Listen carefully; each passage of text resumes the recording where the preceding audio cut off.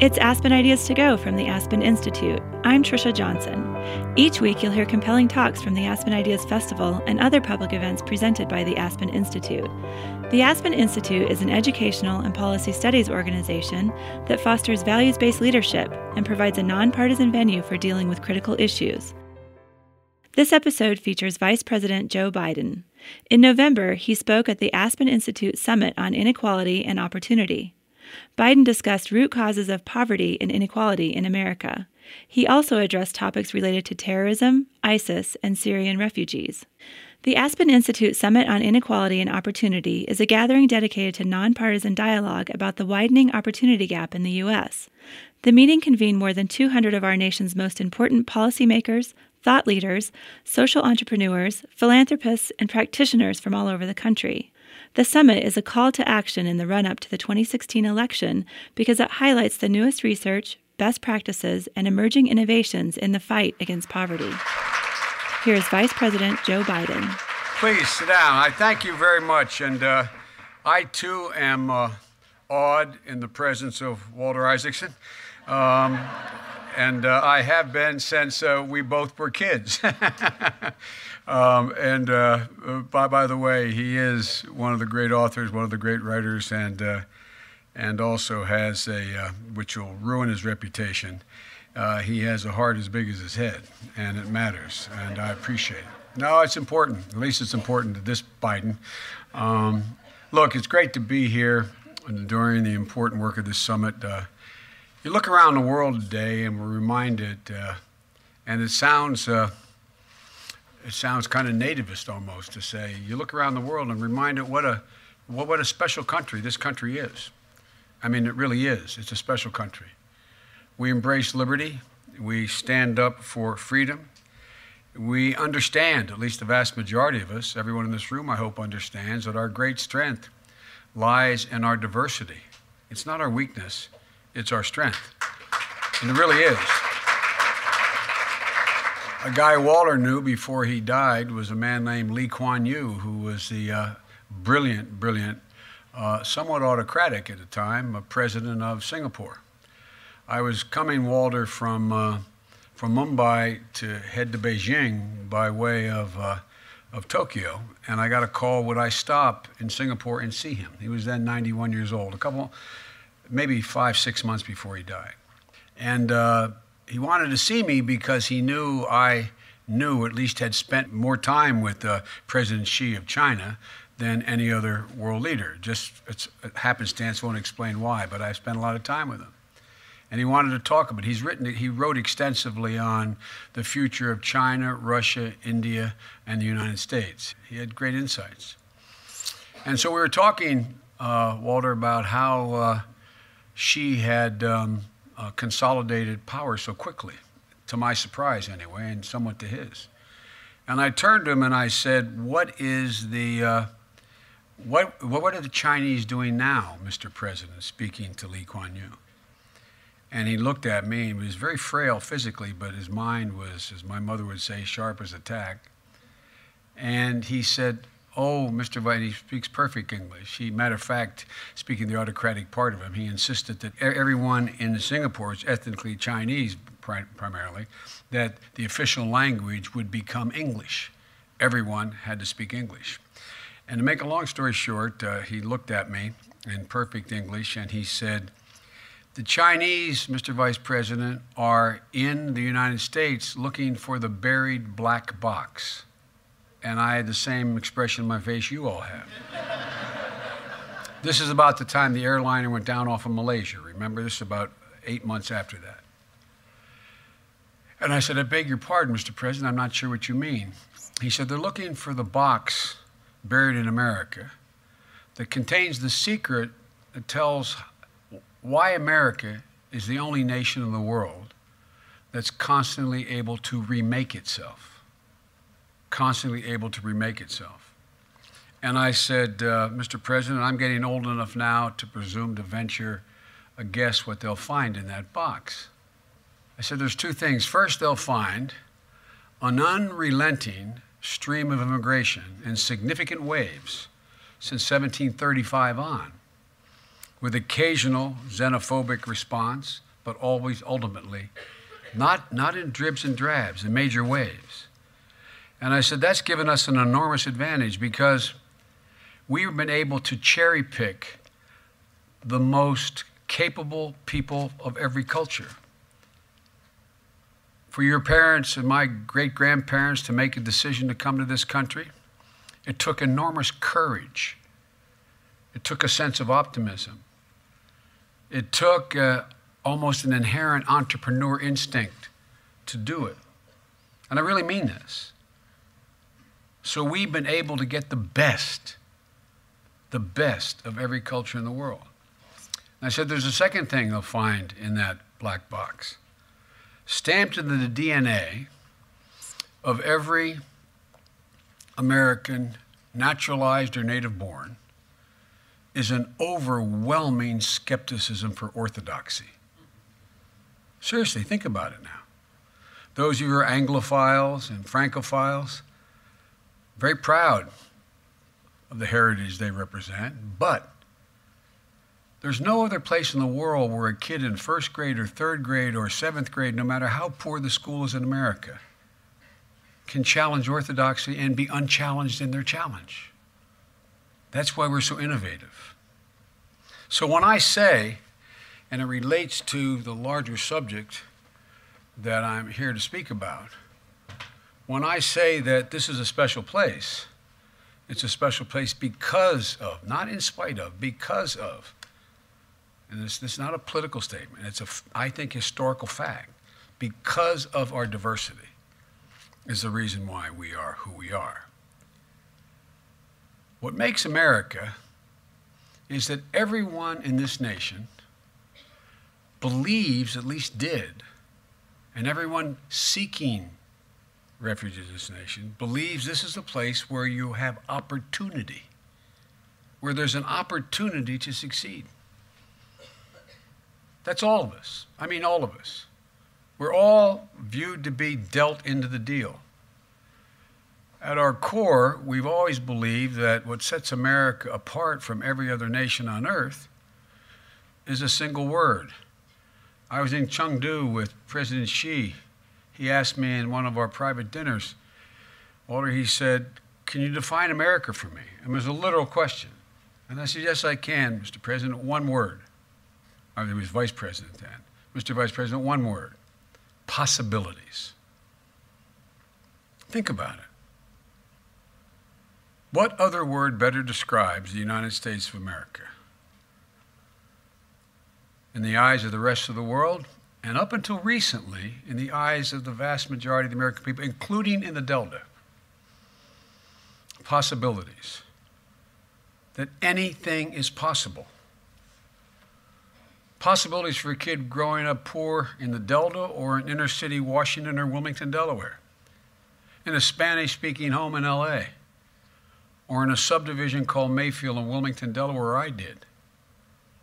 To be anything, do anything you want it to be. That's how I grew up, for real. It's not hyperbole. That's how I grew up. Being taught I could be anything I wanted to be, without exception. Neither of my parents college educated. We weren't poor. I guess we were technically lower middle class economically, but we never viewed it that way. It's what the president grew up believing. It's what I'm sure many of you grew up believing as well. It's always been true in this country. And if we ever lose that, then we will have lost something incredibly special and consequential here in the United States. We'll have lost the soul of the country. And I would argue we're in danger of losing it now. That's why I'm here. That's why what all of you have been discussing, I believe, is so important. Now, let me tell you a story. About a year or so ago, I was meeting with one of the most important and prominent pollsters in the country, who came in to discuss with me because, I'm referred to, as Walter can tell you, by some of you know, by the press as middle-class Joe. In Washington, that is not meant as a compliment. It means if you're middle class, you're not sophisticated, because everybody's sophisticated in Washington. You think I'm kidding. I'm not. Walter knows I mean it. If I carry a little chip on my shoulder still from Scranton and Claymont, I do. But look, this pollster, who I'll confide in you privately when I finish here, told me, and this is the God's truth, because my one of the best political minds in the country, in my view, is Mike Donlin, who was working for me. Mike was with me in the room. And he said, Mr. Vice President, you have to understand, the middle class doesn't believe today what you grew up in your generation believing in the post-World War II generation. They don't want to buy a house anymore. They're not sure about college. And he cited a number at the time, 52% middle-class families said college wasn't worth it for their children. He said it's different now. They're down, remember the phrase, they're downsizing their dreams. In fact, he told me, we shouldn't even, and I should stop using the phrase middle class. We should not use the phrase middle class anymore. So when the meeting ended, I turned to Mike. I thanked him for his advice and the presentation, because he had statistical data to show that there are more middle-class folks saying, I don't want to buy a home, and I now want to send my kid to college, and I don't want to get a mortgage, etc. As he walked out the door, I looked at Mike and I said, you know, there's a guy who understands everything and knows nothing. No, I wasn't being critical. It's nonsense. That's what the answer to the questions concluded. But that didn't reveal at all what's still in the heart of every American out there. I don't buy it. I don't buy for one single moment that the aspirations of the people of this country have changed. Our hopes and dreams are really stamped into our DNA. Don't tell me people would rather rent than buy a home. Don't tell me that a parent wouldn't do anything. Have you ever been from a barrio to an upscale neighborhood where you met a mother who didn't want their child to go to college? Have you met them? I have not met them, and I've been around more than any one of you. Now, by the way, if you want to learn the country, run for president twice.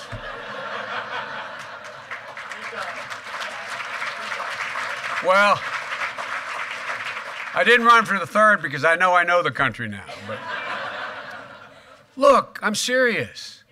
Parents would break their back to raise their kid in a safe neighborhood. They know one of the things that made me the angriest, and you may remember it, Walter, for real, I was in a really fine guy. And he really is a fine guy. The new speaker is a genuinely fine guy. I can now say, without hurting him, I called and encouraged him to take the job because I think he's decent, I think he's honorable. But one of the things that bothered me, one of the things that bothered me in the last campaign was the way, and Romney is a fine man. I mean, he really is a genuinely fine man. I'm not being solicitous. I mean what I say. No one ever doubts I mean what I say. The problem is I sometimes say all that I mean.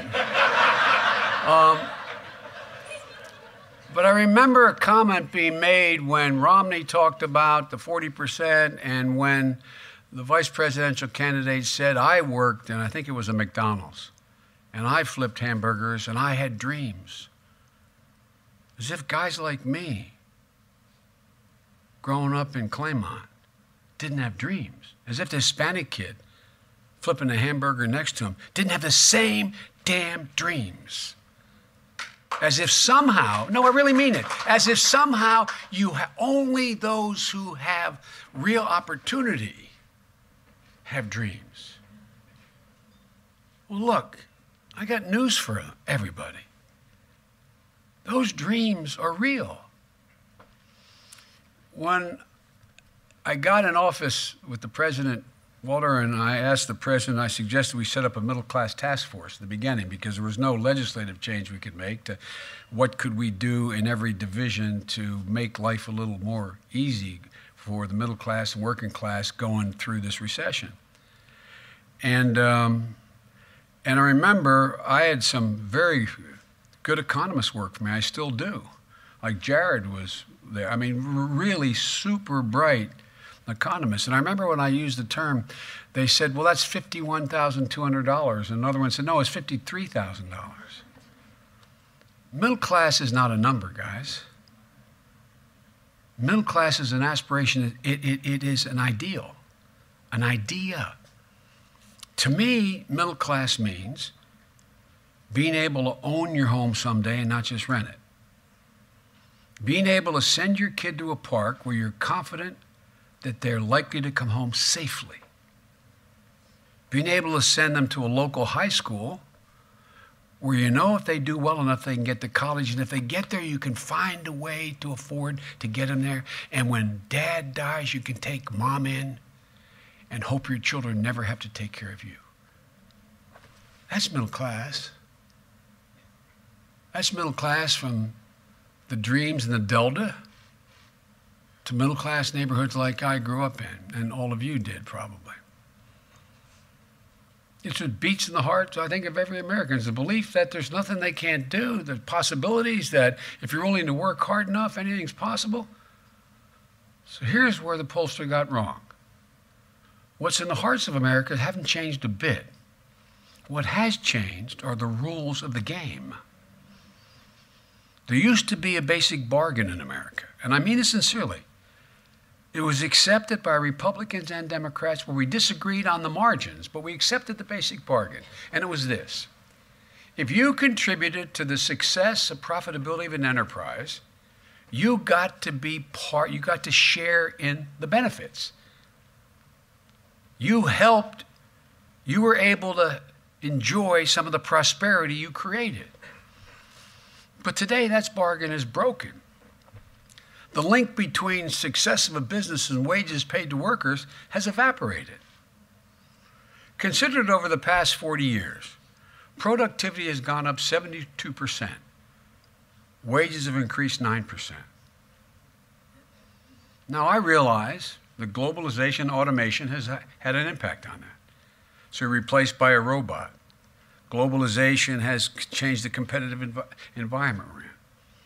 But it doesn't explain the overall trend of nearly 4 decades in being rooted, in my view, in what we don't want to talk about. Unfair tax policy and unfair fiscal policy. Short-sightedness on the part of not only corporate America, but business generally. A failure to invest in our nation's greatest asset, our people. For too long, our tax code has been stacked against American workers. And by the way, I really do love Bernie Sanders. I'm not being a wise guy. I love him, and I think he's making a very important generic point to make. But I'm not Bernie. I don't think all our problems relate to 516 billionaires in the country. And I don't think that wealthy folks are, as I've said, and I really mean it, the wealthy are just as patriotic as poor. So this is not about bashing the wealthy or punishing. But we're in the midst of a long-term decline in the progressivity of our tax code and a lot of other things. Those at the top pay less and less, in fact. By the way, you know, we talk about our friends on the right, talk about social engineering, and we're trying to, all the progressivity has been up. It's been up. It hasn't been down. It's been up. And we need to change it. There's no real justification to state the obvious, an easy saw that you hear all the time, for a hedge fund manager paying a lower tax rate than his secretary. I mean, it's just kind of bizarre. Now, granted, it will not solve the problems, but it's in the order of about another $25 billion, I think, in revenue if they paid the rate they should. There's no reason for what we call stepped-up basis. Look, when Ronald Reagan was president, there were about $600 billion in tax expenditures, meaning exemptions from having to pay a tax, like your mortgage deduction. That's one obvious one everybody knows. There were $600 billion of those written into the tax code. Today, on a yearly basis, there is about $1.2 trillion written in the tax code. Some are very worthwhile. But I challenge you to find more than 500 billion of that has any social redeeming value or in any way is increasing productivity. It's designed, a lot of this is designed to increase productivity, investment, etc. So, if you take a look at it, you go back and you see that the deck has been stacked, and in the midst of a long-run decline in progressivity, the bottom line is those at the very top are paying a lot less. And we have this income disparity that hasn't existed since 1921-22, where the top 1% control somewhere about 24% of all the income in America. Not control, earn, of all the income in America. And again, these aren't bad guys. It's the way we've changed the system. The capitalist system works. It provides incentives. We got a lot of bad incentives in the system right now. For example, there's no reason why we should tax unearned income at such a disproportionately lower rate than we tax earned income. No, I mean, for real, it's not. I started to say to you, there's, you know, one of those loopholes is what they call stepped-up basis. Stepped-up basis is simple. If you are in a family where mom or dad are wealthy enough, say, to buy $1 million worth of stock, and over a 5-year period or whatever the period of time is, it increases the value to $5 million, and they sell it, they pay the capital gains between 1 and 5. But if dad dies before he, in fact, pays that tax and leaves it to you, his daughter, and you hold it for 5 years, it's now worth $10 million, you only pay the difference between $5 million and $10 million. That's $14 billion a year that goes uncollected. There's no rational reason why it should. There's a number of these things in the code. So why is an investor more important than a worker? I have a cartoon my staff hates me having. They keep hiding it, Walter. I always put it in the mantle, and they come. They're more politically correct, and they put it behind a picture of my mother and the president. And it's a picture you may have seen in the New Yorker, a cartoon of a big rotund guy in a black shirt with a black beret with a mask on, and he's sitting at a table. There's this big bag in front of him marked money, and he's looking at the cop and he's saying, "How was I to know he was a job creator? How was I to know he's a job creator?" How did we get to the point where we think that investors are the only job creators? My dad ran an automobile agency. He created a hell of a lot of jobs selling those General Motors automobiles. He kept a hell of a lot of people working on the assembly line and in the dealership he ran. And the woman who worked as the waitress in the diner down the corner.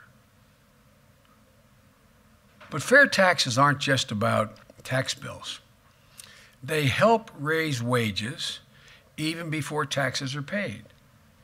Part of the reason corporate pay has exploded relative to wages has been that executives are paying less of a tax on their compensation. For example, if you're paying, I'm going to exaggerate, if you're paying 70%, no one does, highest is 38. If you're paying 38% on the increase in wage you get, you have less incentive to go out and try to get a bigger piece of the smaller pie than if you're paying an effective rate of 14%. You're much more encouraged to go get a bigger slice of the pie, but you're paying less taxes and your income will increase exponentially. And so what's happened is, you know, when Reagan was president, President Reagan was president, I believe the number was out, the average employee of a Fortune 500 company, the CEO made somewhere around 38 times as much as the average employee. Now it's close between 350 and 400 times as much. What happened, guys? I mean, really, what is it that happened? What happened to justify that? One of the things I found out, Walter, putting together a jobs program for the president, is we're out spending a lot of money training workers. Why in the hell aren't corporations training the workers? We always hear corporations, what do they say? We need more workers. When DuPont bought Conoco, when I was a senator from Delaware, they spent a lot of money retraining workers. Well, look, folks, we got the incentives all wrong. Let me tell you what I call short-termism. That's when a CEO are paid for short-term movements in the company stock prices instead of long-term investments in the company. 449 companies in the S&P 500 invested 90, and by the way, they made from 2003 to 2013 about $3.6 trillion. It's a good thing. It's a good thing for America. But they spent 54% of that profit buying back their own stock, which they weren't allowed to do before the SEC changed it during the Reagan administration. And they spent 37% for the job creators, the investors, leaving 9% of all the profits for research, development, employee training, and buying equipment. So the reason why they're looking for taxpayers to train their workers. Now, all of this, Samuel Clemens once said, all generalizations are false, including this one. So there are exceptions, but I'm trying, in the interest of time, and sort of try to lay out what I honestly believe has taken place. And so all these things that help long-term health of a company and prosperity are being put on the back burner. Now, again, you'll hear folks in the other teams say, well, there's a reason for that. There's not enough growth in the world economy. There's not enough to invest in. This is the way we get people to invest more, et cetera. Well, while policy changes are important, fair tax rules, smart incentives, investing in workers, they aren't enough. We have to change the mindset in the country, in my view. Some 30 years ago, a new idea entered the corporate world, and I really mean this. And that's when, even before that, when I was in law school, we were talked about the fiduciary responsibility corporate executives have to their shareholders, but they also used to teach there's responsibility to the community and responsibility to their workers. But about 30 years ago, it started to creep in that the only responsibility, and as my wife, who was a professor, would say, Google it, you'll see what I'm saying, is that the only responsibility was to shareholders, not to workers, not to the community, not to the nation. Maximizing shareholder value, maximizing it was the objective. Well, frankly, from the moment that notion took hold, we began to go off the rails. Just look at the facts. This nation's economy has always been strongest and grown the most and the fastest when the rewards of an enterprise were fairly shared. And our economy has struggled when all the rewards went to just a narrow few. Now look, I'm not here to bash the wealthy. I'm not here to bash the banks. And I've long said, as I already repeated, that the wealthy are as patriotic as the poor. But the fact of the matter is that I'm here to make an appeal to corporate and business leaders in this nation to meet their responsibilities to the nation.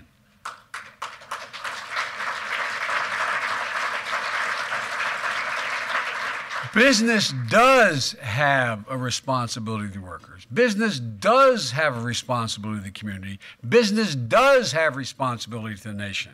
Because, in fact, when they don't meet that responsibility, all of those three sectors are weaker, and they, in turn, end up weaker. We need to return to a mindset that helped create the mightiest economic engine on the face of the earth. It's not only in the best interest of the workers and the nation, frankly, it's also in the long-term interest of the business community. Over time, their enterprises will do better, and maybe most important, it's in the interest of the social stability of the nation. We can't sustain the current level of inequity in this country. It's just not possible. Lest we forget it, let me say it as clear as I can. The middle class is the reason we have the social stability we have in this country. It's the reason for America's social and political stability. While other countries going through very difficult times have had a much harder run for it than we have, it's been this notion this notion that a middle class was accessible. If you were in it, it was growing, and the possibilities persisted. If we continue down the path toward the destruction of the middle class, I think we're in very dangerous territory. We've always been strongest when we've been one America. You look, when I say that, people think I'm talking about ending the poisonous division, tearing this country apart. That's true, it is there, but that's not what I'm talking about. Or they think I'm talking about our commitment to equal rights and civil rights and human rights. That's also true. But I'm also talking about something else. I'm talking about fairness and opportunity. I'm talking about making an economic promise that this nation, in fact, held out. I'm talking about an economy that works for all people. And by the way, it's not just Joe Biden or some progressive think tank saying this.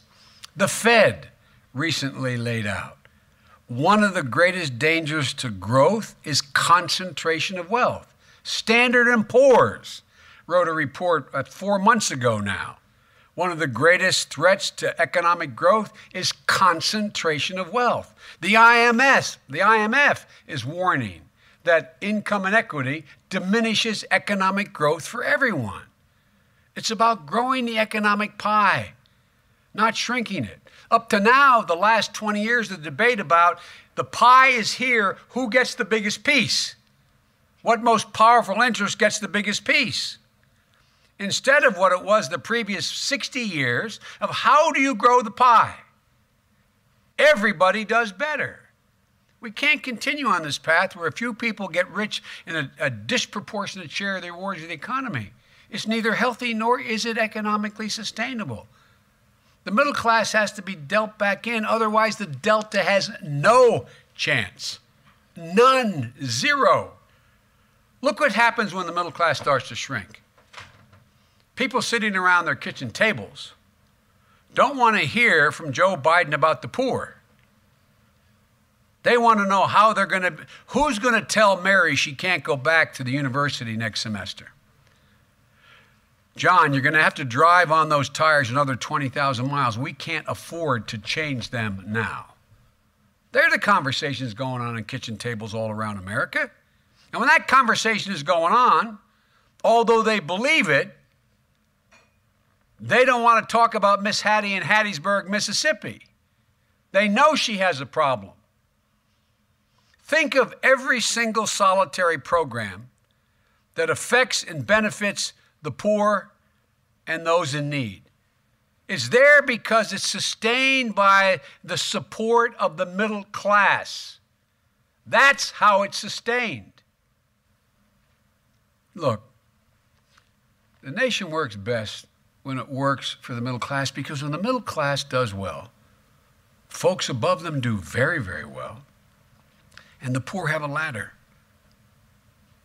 And the one thing you can't deny an American or anyone is hope. You deny them hope, you've robbed them of something very, very, very valuable. And so, as I look at this, it seems to me that there are certain things that we can do that can begin to change the dynamic here. We've done it before, and it's totally within our wheelhouse. You know, if you give people a fair shot and give them a chance to fulfill their potential, I can't think of any time in American history they've ever let the country down. I can't think of a time that that's occurred. And so we can start, for example, by raising the minimum wage. It's not going to solve the problem. But if we raise the minimum wage across the country to $12 an hour, that would raise wages for 35 million people in America, millions of whom are living on the edge right now. Since we made that call, cities and states have stepped up. I was out with, I had the honor of being with Eric Garcetti, a good friend, the mayor of Los Angeles, when he announced that, and the city council moved to increase the minimum wage, $15 an hour. I went up with my buddy Andrew, with Governor Cuomo, when he announced $15 an hour minimum wage for fast food workers across the state, and now is attempting to implement it for the entire state. I know business communities always howl at how many jobs this will cost. But folks, the facts don't back up their assertions. And for me, this is simple. If someone is working 40 hours a week, they shouldn't be living in poverty in this country. No, it's not I know we say that all the time. But you understand what this a raise to $12 an hour does?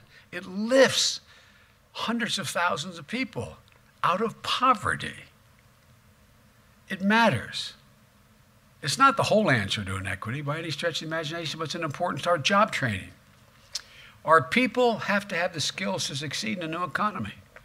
One of Marco Rubio, one of the candidates' biggest applause lines in a recent debate was how we need more welders than philosophers. No offense to philosophers, but, and we need them badly. I don't think they think we need them at all, but we need them. But Marco, welcome to the team. Well, we've known all along. We need more welders. We need more folks. I led the task force for the president on this, and let me tell you, there are a few more powerful things to see than someone who's been out of a job or has lost all hope of getting trained to take a job get that opportunity. It's life-changing. We need 1,100,000 IT workers just by the year 2022. I was up in Michigan. There's an outfit that places IT workers called IT International. I think that's the name of it. And they place workers across the country. Turned out they realized with the exodus from Detroit, now that Detroit's getting off its back and onto its feet, all of a sudden they found they need 1,000 programmers they didn't have. So they came in with the community college we helped it set up, and they put together a program. I went in, and they went in, and I think it was, don't hold me, I think it was 54 women, all from the hood, from the neighborhood. Not one woman had more than a high school degree. Most had GEDs. They ranged in age from 24 to 58. After 14 weeks, every one of them had a job. The lowest starting salary, $56,000. The highest starting salary, $102,000. It's all about teaching people how to program and code. We need another 67,000 registered nurses. They make $65,000, $70,000. I could go down the list. I won't bore you anymore. But we can do this. Obamacare. We need to protect the 17 million people that now are insured who otherwise weren't.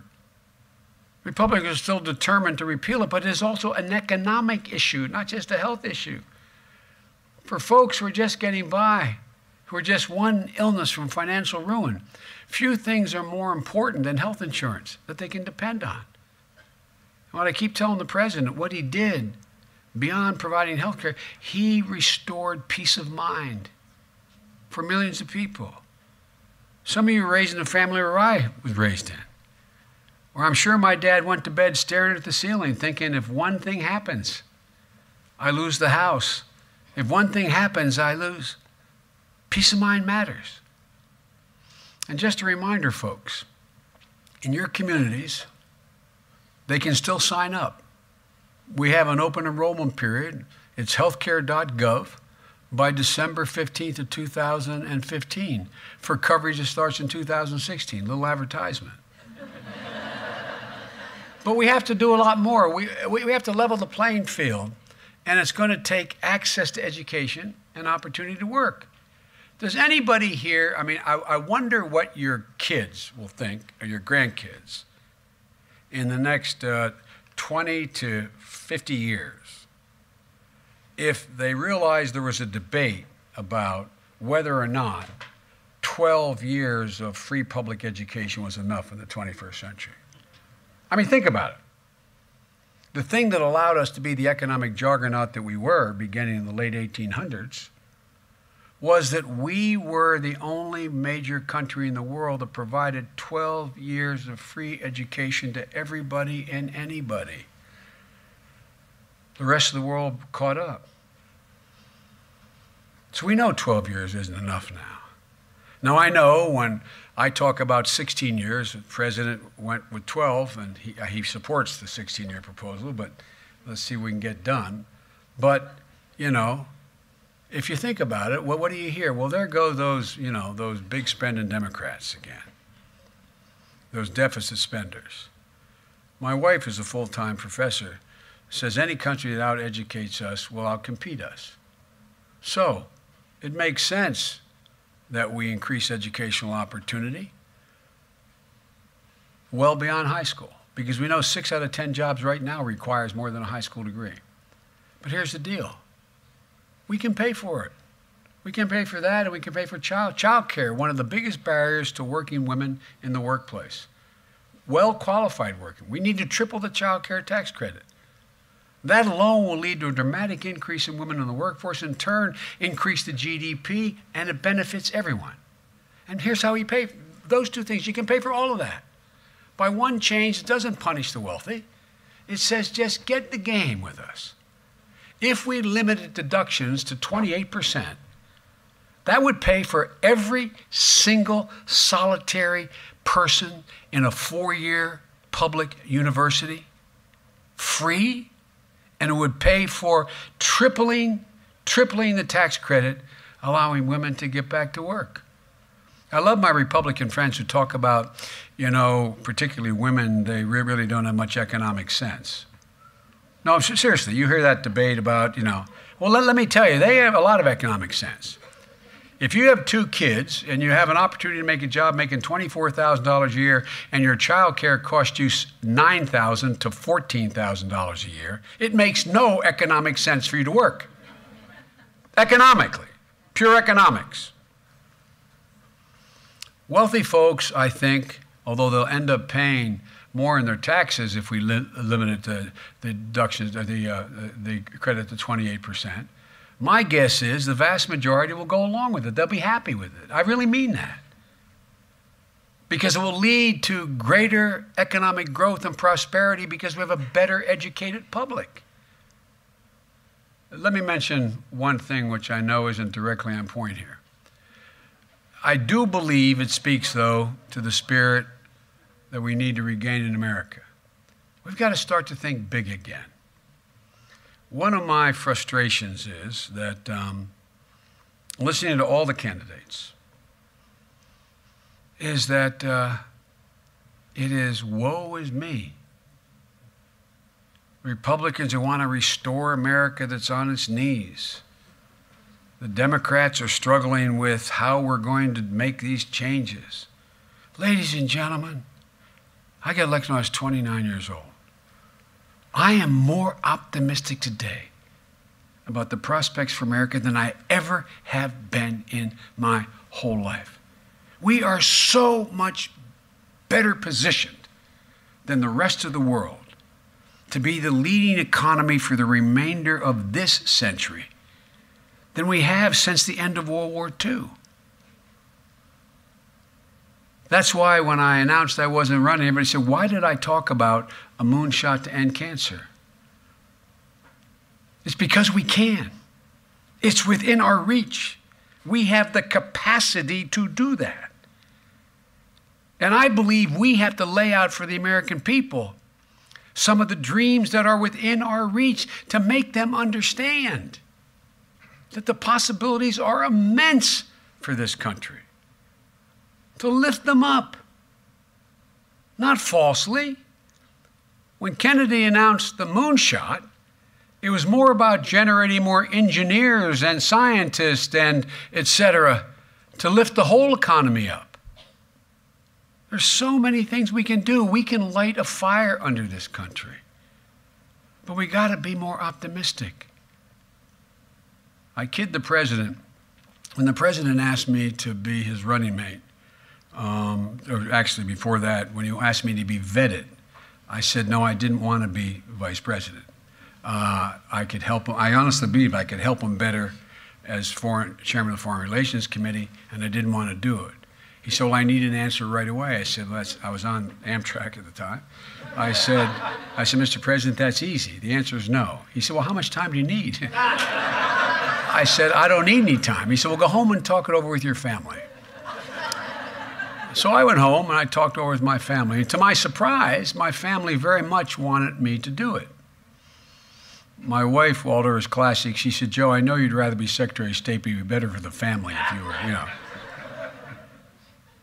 And so I did the vetting process with 10 really bright men and women lawyers.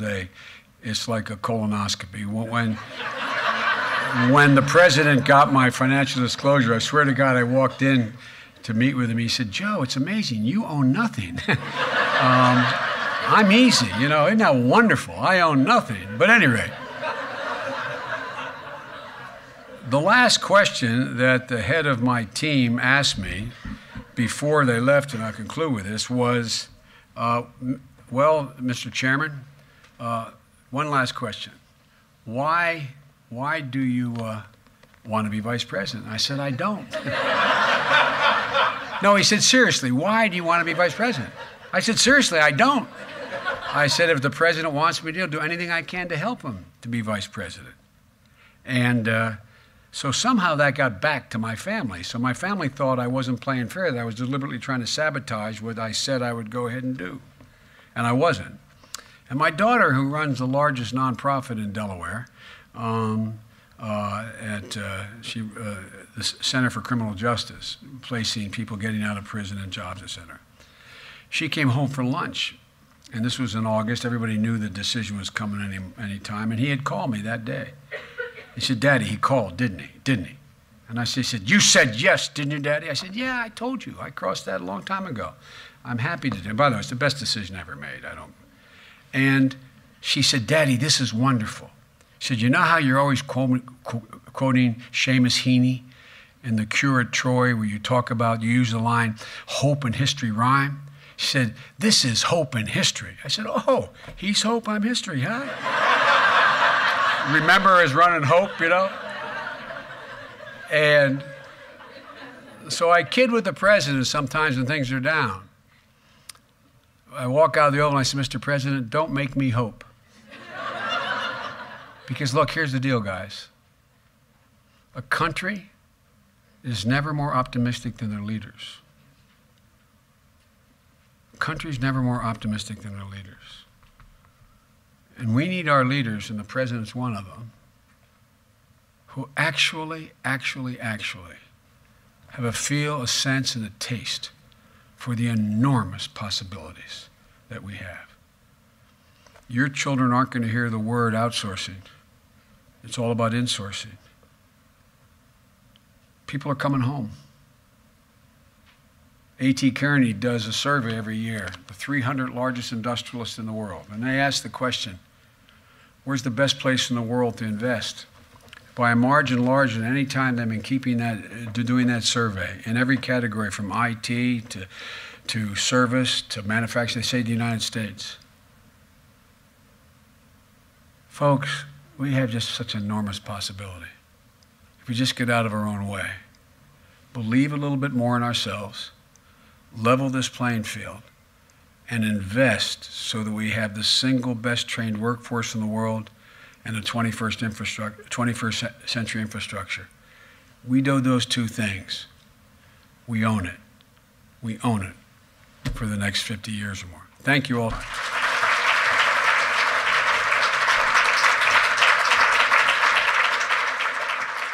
That was Vice President Joe Biden, recorded live in Washington on November 19, 2015. He spoke at the Aspen Institute Summit on Inequality and Opportunity.